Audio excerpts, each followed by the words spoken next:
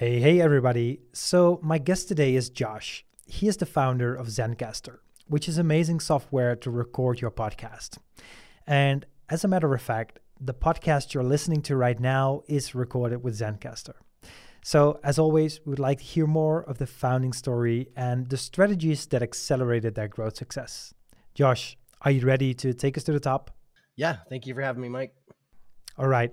So, first off, can you tell us a bit more about Zencastr? How would you describe it?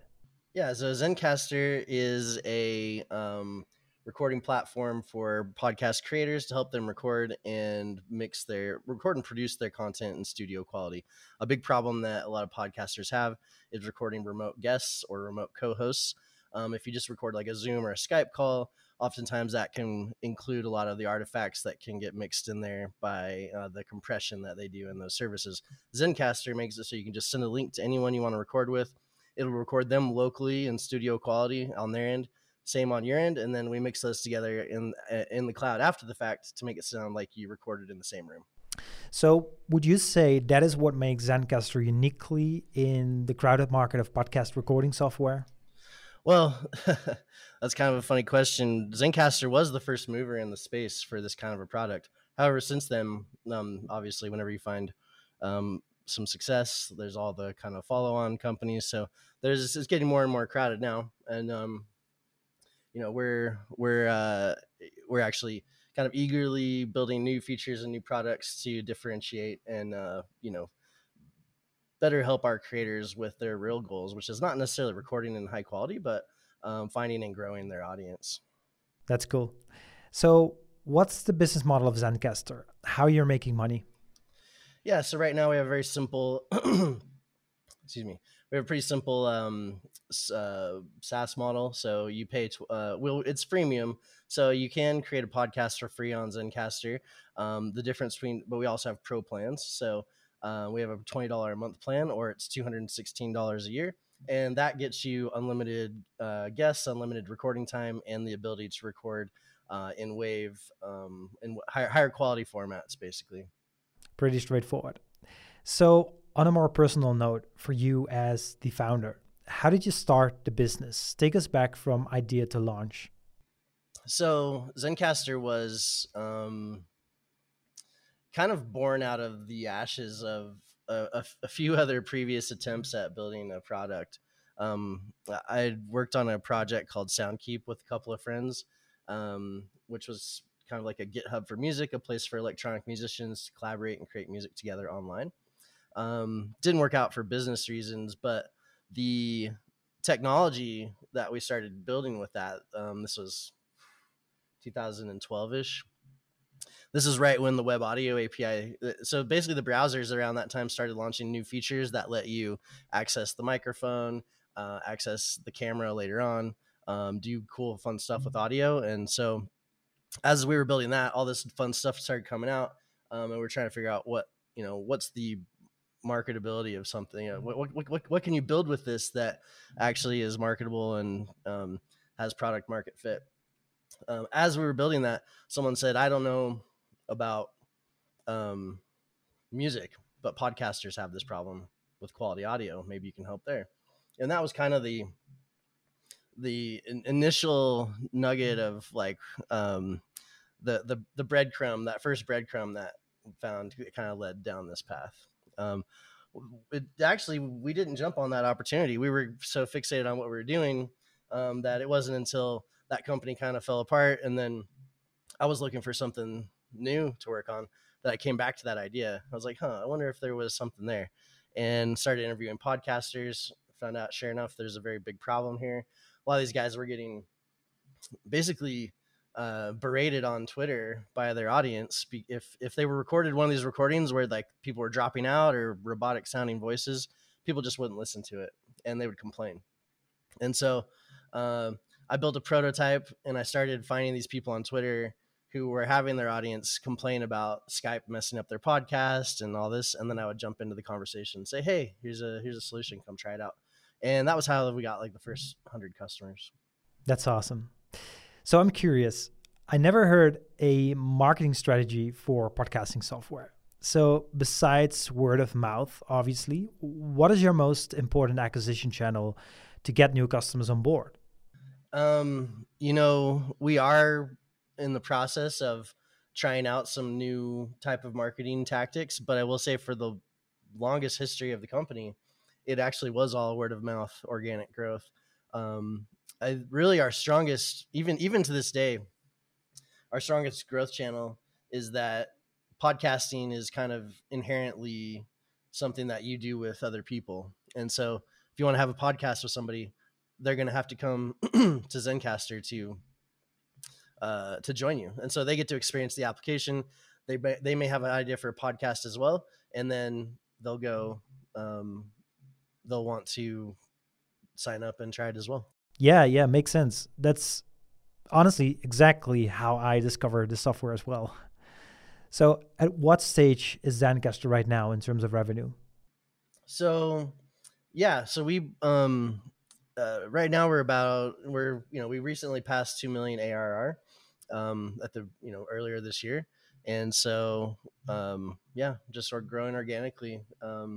Now we're actually trying to pour gas on the fire, doing some more marketing stuff, but that's all just kind of getting off the ground.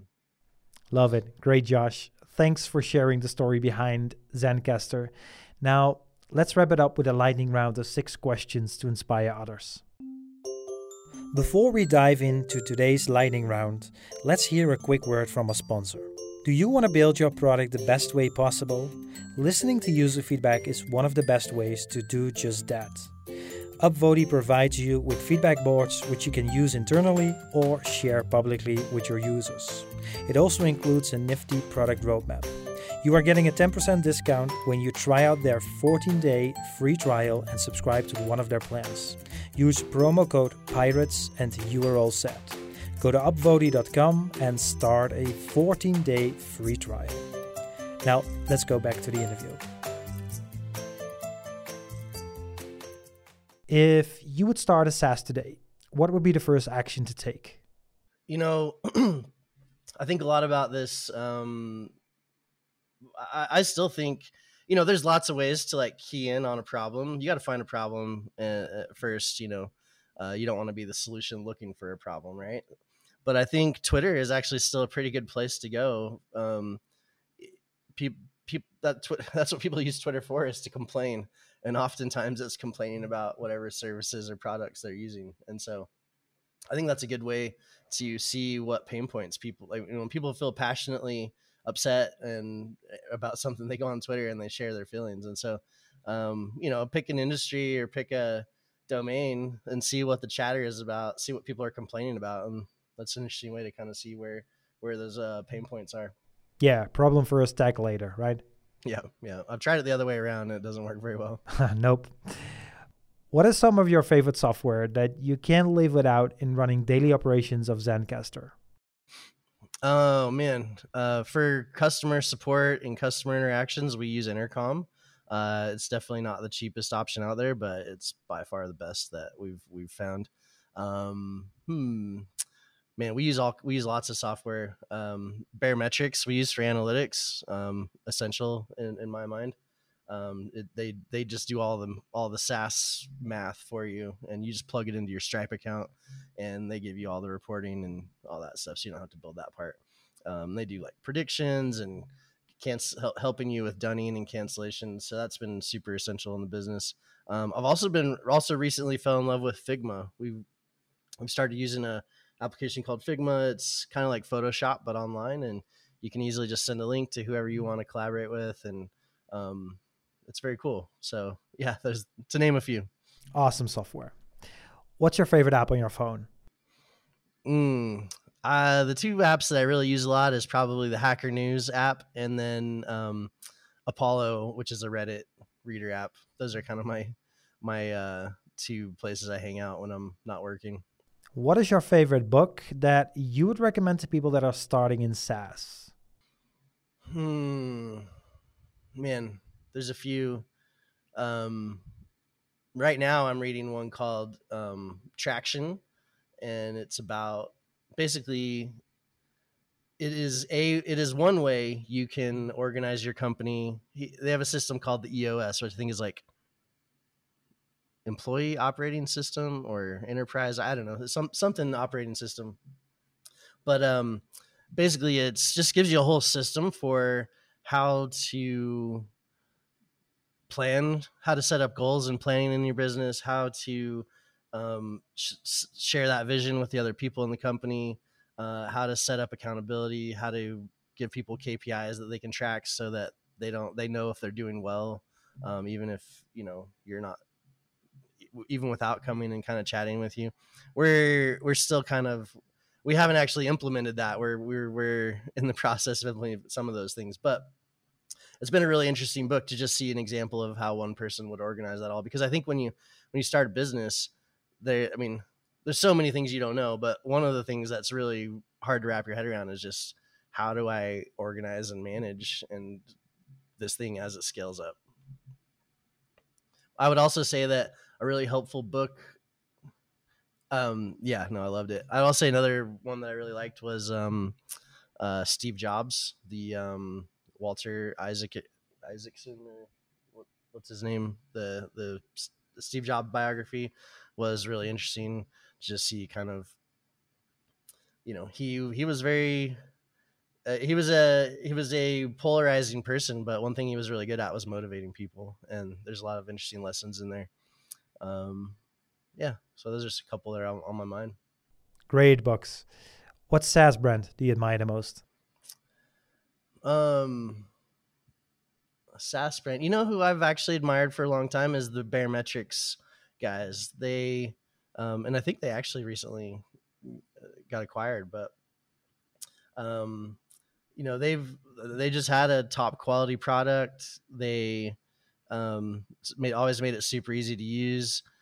They were always adding improvements, and their content, they had just tons of content on. Not only was I a fan of their application, but I read their blog a lot too, and I got a lot of great information from it as a business operator. That was really helpful, and I've always aspired to have our content strategy be as good as theirs, and we're still working on that part. And what about your favorite SaaS person to follow or read? Josh from Baremetrics. I'm blanking on his last name. He's the one that I tended to read a lot. Right now, and who else am I kind of? I don't know if I read a lot of like SaaS leaders. I did recently. I recently was reading Rob Walling's book, the Start Small, Stay Small. I thought there were some really interesting lessons in there, and I think Zencastr has ended up raising venture financing now, but I think you should start with, if you're going to bootstrap and not try and raise money out of the gate, I think you should try and run your business in that manner of sustainably, kind of methodically going about it, rather than trying to just go for growth and swing for the fences until you think you can go for growth and swing for the fences, and then you can raise money, right? If you want. Great.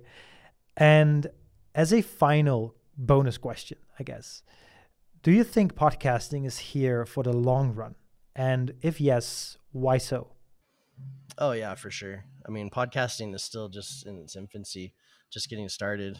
It's so hard to make a podcast right now that it's actually a miracle that as many people engage in it as do already. And that's part of one of our goals, is to make it much easier to podcast so that many more people can be involved. We don't see any, the growth just keeps on growing at this point, and I don't see that turning around at all. People, especially during COVID, I think has underlined how people use podcasting to connect, and I think it's a good counterpoint to like the short form conversations that happen like on Twitter and Facebook and these other places.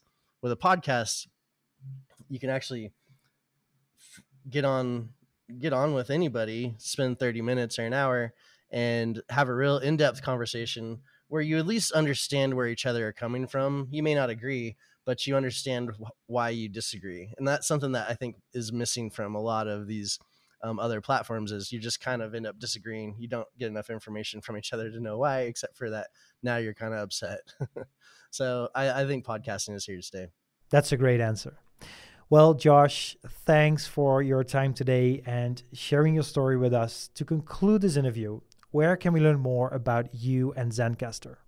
Yeah, you can find us at Zencastr on Twitter and Instagram. You can also catch us just zencastr.com, or you can read some of our content at blog.zencastr.com. And there's also a link on our homepage for our podcast called Digital Nomad. That's all about the building story of Zencastr up until now.